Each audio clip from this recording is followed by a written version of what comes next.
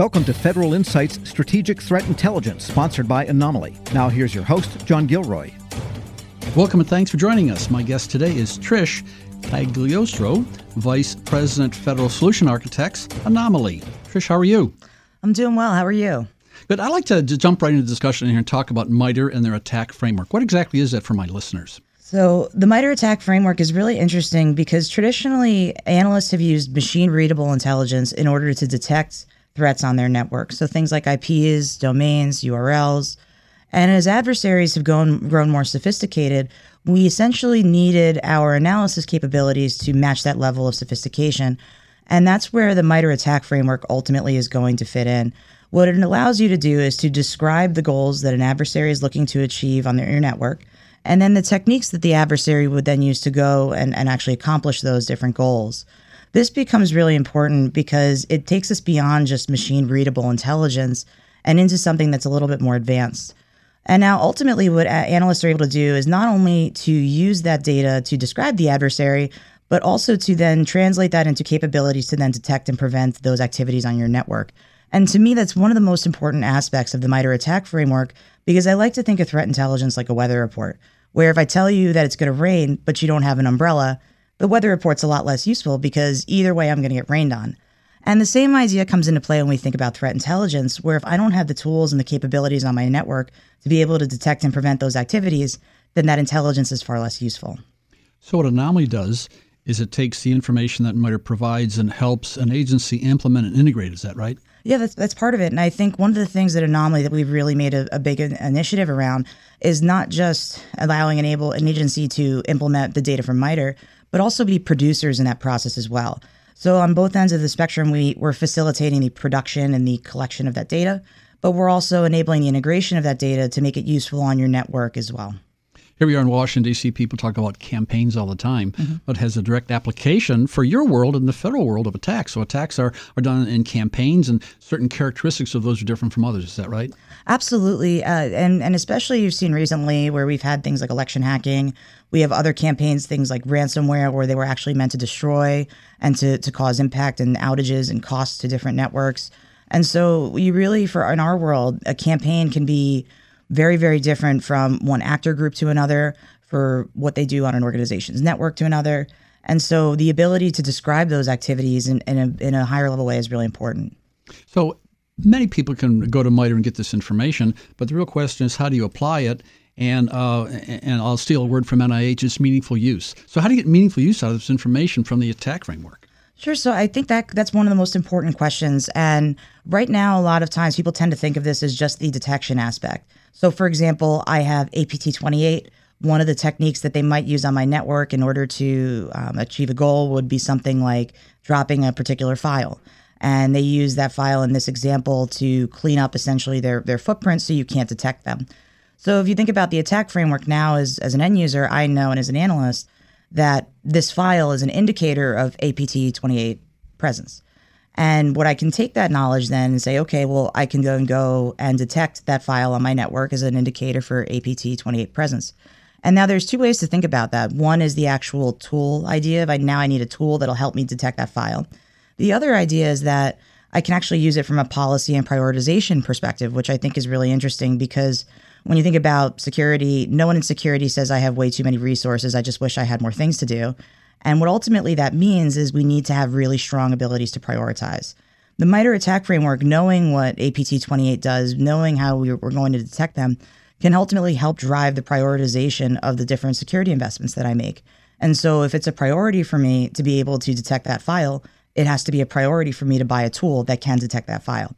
Conversely, let's say I'm a small organization, maybe a generic kind of small consulting firm, and APT28 is never going to target me. I'm a small business. I'm not enough of a priority for them. I don't need to be as worried about the advanced capability of detecting specific files, but I might need to, so I wouldn't prioritize that. But I do need to prioritize, let's say, protections against ransomware, because that's something that has impacted me in the past and can have direct financial impact. So a threat intelligence platform can help create reports that will allow high-level executives at an agency to make decisions and prioritize their assets to respond to threats. Absolutely, yes. I think, and especially when you combine that with the attack framework, I think what the attack framework does is bring it from just a machine where traditionally security intelligence has been focused around machine readable intelligence, it brings it more to an executive level conversation where I can look and say, okay, this actor is someone that targets me. These are the techniques that they use. I'm going to need controls that are going to correlate to those different techniques that they use. And so ultimately that's a positive thing, because now I'm not just looking at this as an individual, machine readable intelligence. I'm looking at this from an executive perspective and how this can impact my business operations. And that to me is ultimately closer to strategic intelligence. So what we have here is we have the ability to take and integrate the information that MITRE provides in order to make strategic decisions for an agency to prevent being attacked. And so it's the umbrella and the weather report. Now it's going to rain tomorrow. Bring an umbrella, or bring you specific tools to react. Mm-hmm. Exactly. And to take that analogy further, right, is that if it's going to be windy, that umbrella is not going to help you, right? And so I need to have a rain jacket. Or if I know that I have to walk to work, I probably want rain boots so I don't have to step in too many puddles. The same idea with security controls. The more you elaborate and you understand the threat and the tools and the techniques that they use, the better you can make decisions on what are the right tools that I need as an organization to prepare and effectively defend myself. Good. My guest today is Trish Cagliostro, Vice President, Federal Solution Architects, Anomaly. I'm your moderator, John Gilroy, on the discussion, Strategic Threat Intelligence in Government, sponsored by Anomaly on Federal News Radio, part of the Federal News Network. Know your adversaries with Anomaly. Anomaly arms your security team with highly optimized threat intelligence, giving you visibility into hidden attacks targeting your network. Organizations rely on the Anomaly Threat Platform to detect cyber threats, understand adversaries, and respond effectively. Knowledge is power. Stay up to date on the latest emerging threats with the Anomaly Weekly Threat Briefing. Subscribe free at anomaly.com/WTOP. That's Anomaly with an I. Know your adversaries. Be cybersecurity enlightened. Welcome and thanks for joining us. My guest today is Trish Cagliostro, Vice President, Federal Architects, Anomaly. Trish, tell us a little bit about how agencies are taking advantage of this cyber threat intelligence to improve their cyber posture and managing this risk. Sure. So when we think about risk-based intelligence, I think one of the important things to understand is what threat intelligence ultimately is. And essentially, threat intelligence are going to be things that we know or think are bad. And so from an organization's perspective, threat intelligence is much more temporal in nature. It changes very quickly. And that's the nature of our adversary. Our adversary changes very quickly. So as we're collecting that things we know are bad or things that we suspect are bad, what an agency is ultimately then able to do is to really improve their security posture by leveraging that data to make it much more dynamic. Traditionally, security controls have often been very static. It's a manual process to update. And as our adversary continues to mature and continues to become more sophisticated, it's really important that our devices and our security controls have the ability to meet that level of change within the adversary as well. So from a view from 40,000 feet, what we see is a static attack to a dynamic attack that has to be quickly understood and responded to. Correct. Yeah. The days of just getting once a week you have change management come in and make a new firewall rule. They're just not sufficient anymore. We have to have the ability to update our security controls in real time, and especially because we have the data now.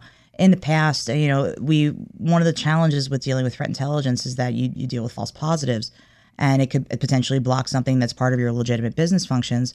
And so as we're thinking about that, getting more dynamic and making our controls more responsive, we have to make sure that we also think about things like accuracy and the ability to take action on that intelligence as well. It's interesting you talk about firewalls because there's some federal agencies that have firewalls with thousands and thousands of rules. And how can you get out the book of 500 pages and change a certain specific rule? You have to take it to the next level, to the strategic level, to understand. Absolutely, yeah. And I think that's a great example. And I think back in my own career, we would look at our different security controls and we would see a signature, for example. And we would look at the signature and it's maybe 2 or 3 years old and the guy who created it is no longer working there. And so we all kind of look around and go, well, I guess we're blocking this forever. And so I think one of the side benefits of threat intelligence is that ultimately what's happening is it's explaining why we do what we do. Because if I can document it back to, I created the signature of this firewall rule because of this incident on my network or because of this campaign, maybe the campaign is not relevant anymore and I can get rid of it or I have another protection, for example. But ultimately, to me, one of the big benefits of threat intelligence is quantifying why we do what we do on the security side. I'd like to focus a little bit on risk again here. So we know there's vulnerability data out there, and there's also threat intelligence data out there. So how does that all play with evaluating risk? Sure. So one of the most common questions I get from customers is they want the ability to tie vulnerability to threat. And the challenge becomes there's not really a natural fit that link those two data types together. Now, that being said, ultimately vulnerability is quantifying your risk. Where, for example, if I have an attacker that has a particular exploit, if I'm not vulnerable to that exploit, then that's not necessarily relevant to me. So one of the things that we've done at Anomaly is we've looked at vulnerability as essentially a data point as part of the ability to detect something on your network that you wouldn't see otherwise. And a good example and a good way to think about this, what a SIM, for example, will allow you to do is to say, I've been scanned by this particular IP address. Now, when you're talking about a large federal agency, they've been scanned 4 million times a day by 4 million different IP addresses, so that's not helpful to them. However, if I also told you that scan occurred of a director level asset that has a series of vulnerabilities on it, so we have an inherently risky asset, and also I had a series of threat detections on that becomes something that is a priority for me. And so when I think about that approach, what I really like is we're using vulnerability as a data point to essentially help me identify something that I wouldn't be able to see on my network or I would traditionally dismiss as a false positive or noise. We've seen some reports out of the federal government talking about protecting high-value assets. Mm-hmm. I think they're finally coming to the point where they're looking and say, how do we even identify them and move from there? Absolutely. So one of our biggest use cases on the federal side is exactly that scenario where in a perfect world, we would monitor all assets equally and we would have no issues, but that's not realistic. And so when you identify those high-value assets, I have to think about detections a little bit differently than I had in the past. So for example, if I have a high value asset that I know has a vulnerability that I know an attacker is targeting, then it's going to prioritize for me patching that system, right? But if it's not a high value asset, then it's probably going to be of a lower priority to patch it. So from a high value asset perspective, I think that there's additional layers of detection and additional advanced analysis that we as industry have to enable the government to be able to provide. Otherwise, just knowing it's a high value asset is kind of that first base level step. We need to take it further by enabling advanced detection and prevention on that. So what Anomaly can do is it can help federal leaders operationalize the threat intelligence that it has. Absolutely, yeah. That's a big piece for us is operationalizing not only your threat intelligence data, your vulnerability data, and ultimately combining these two traditionally very broad data sets to ultimately be able to down select and produce high-level risk-based alerts that are critical for any federal agency to be able to see. So what we're doing is we're implementing all this knowledge that we discover and prioritizing it. And so the priority would be the high-value assets that protect first. Absolutely. Those are going to be the first level of what we need to look at. And the reality is if we're looking at an asset, let's say, that's not a high-value asset, even if it has a serious incident on it, if the risk that it poses to the rest of your enterprise is minimal, then even a medium-level priority incident on a high-value asset is likely going to trump that because the risk that it will introduce to the organization or the overall impact that it could have is significantly higher. Tell me a little bit about DHS's and their automated indicator sharing. Is this a concept you're familiar with? Absolutely. So the automated indicator sharing program is really interesting because it's essentially driving us towards facilitating collaboration between the public and private sector. I know one of the challenges that industries face when you're dealing with the public sector is that they often feel like data will go in, but nothing comes back out. And the AIS program seeks to solve that problem. And so ultimately what that allows organizations to do is to automatically share intelligence back to DHS and then receive intelligence that's shared from other organizations.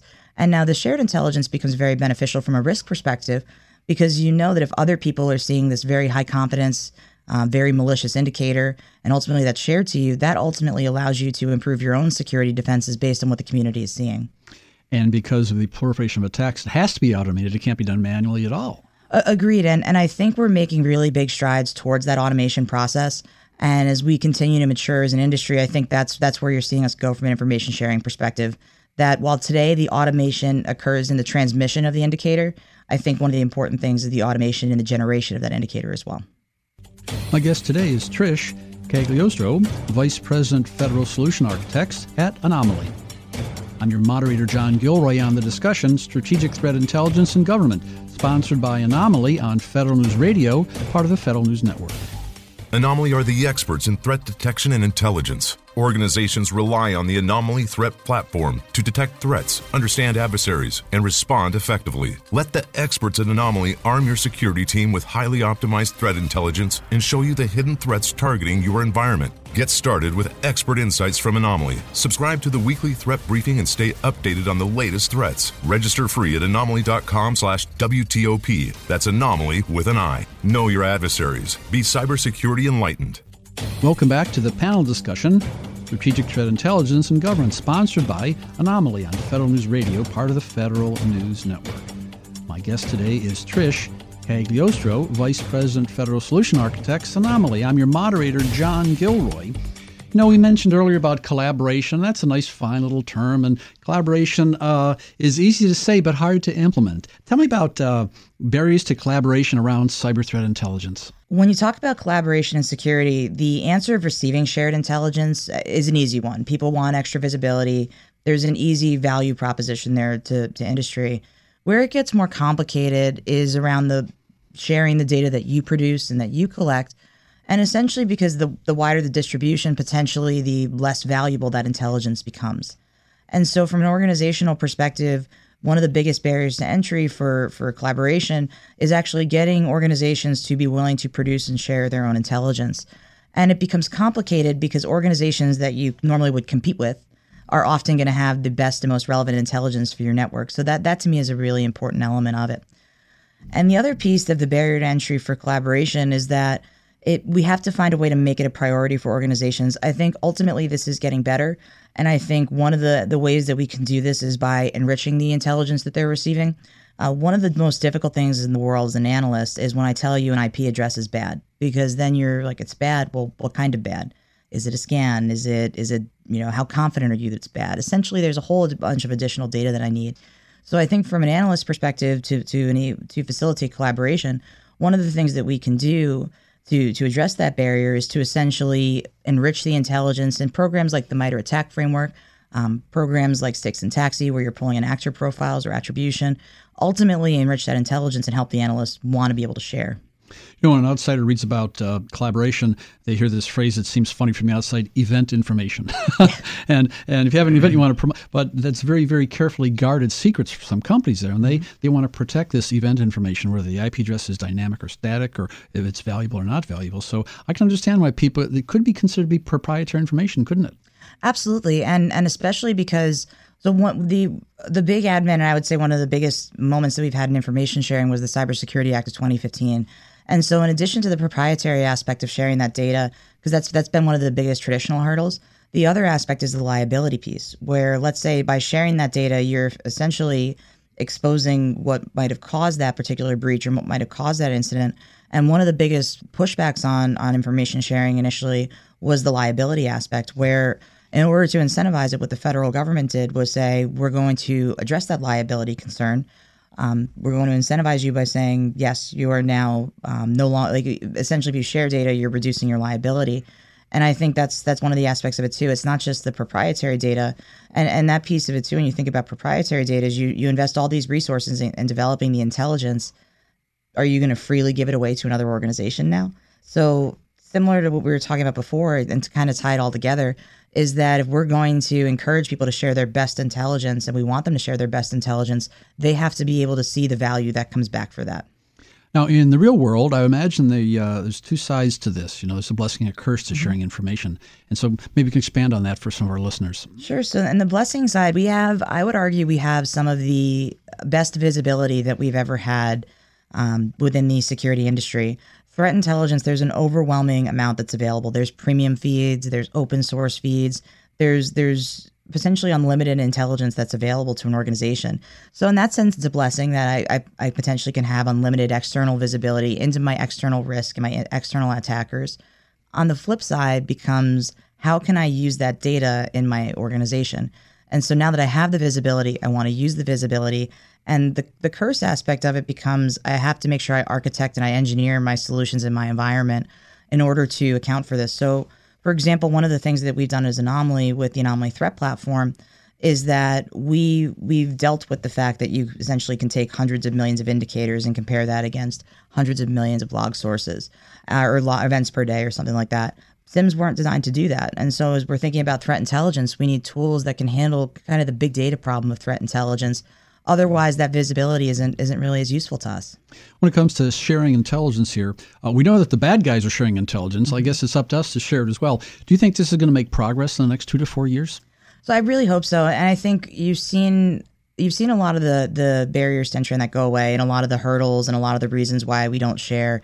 I think for the next 2 years, right now, where I would argue is that we've got the automated transmission of intelligence. We're past the point where people are emailing or calling each other with intelligence, which is positive because that's where we were realistically 2 to 4 years ago. Now we've automated that transmission. To me, the next step is twofold. There's 2 goals in mind that I have that I would love to see over the next 2 to 4 years. One would be the automation of the generation of that intelligence. So rather than a human actually doing all this analysis and doing all that research and then ultimately deciding to share something, actually committing as an organization to say, if something meets this criteria, I will automatically share it. There's no human in the loop. And then the other piece that I would say is also really important is getting us away from just sharing machine readable intelligence. I would argue today that probably 95% of the intelligence that's shared is ultimately going to be machine readable intelligence.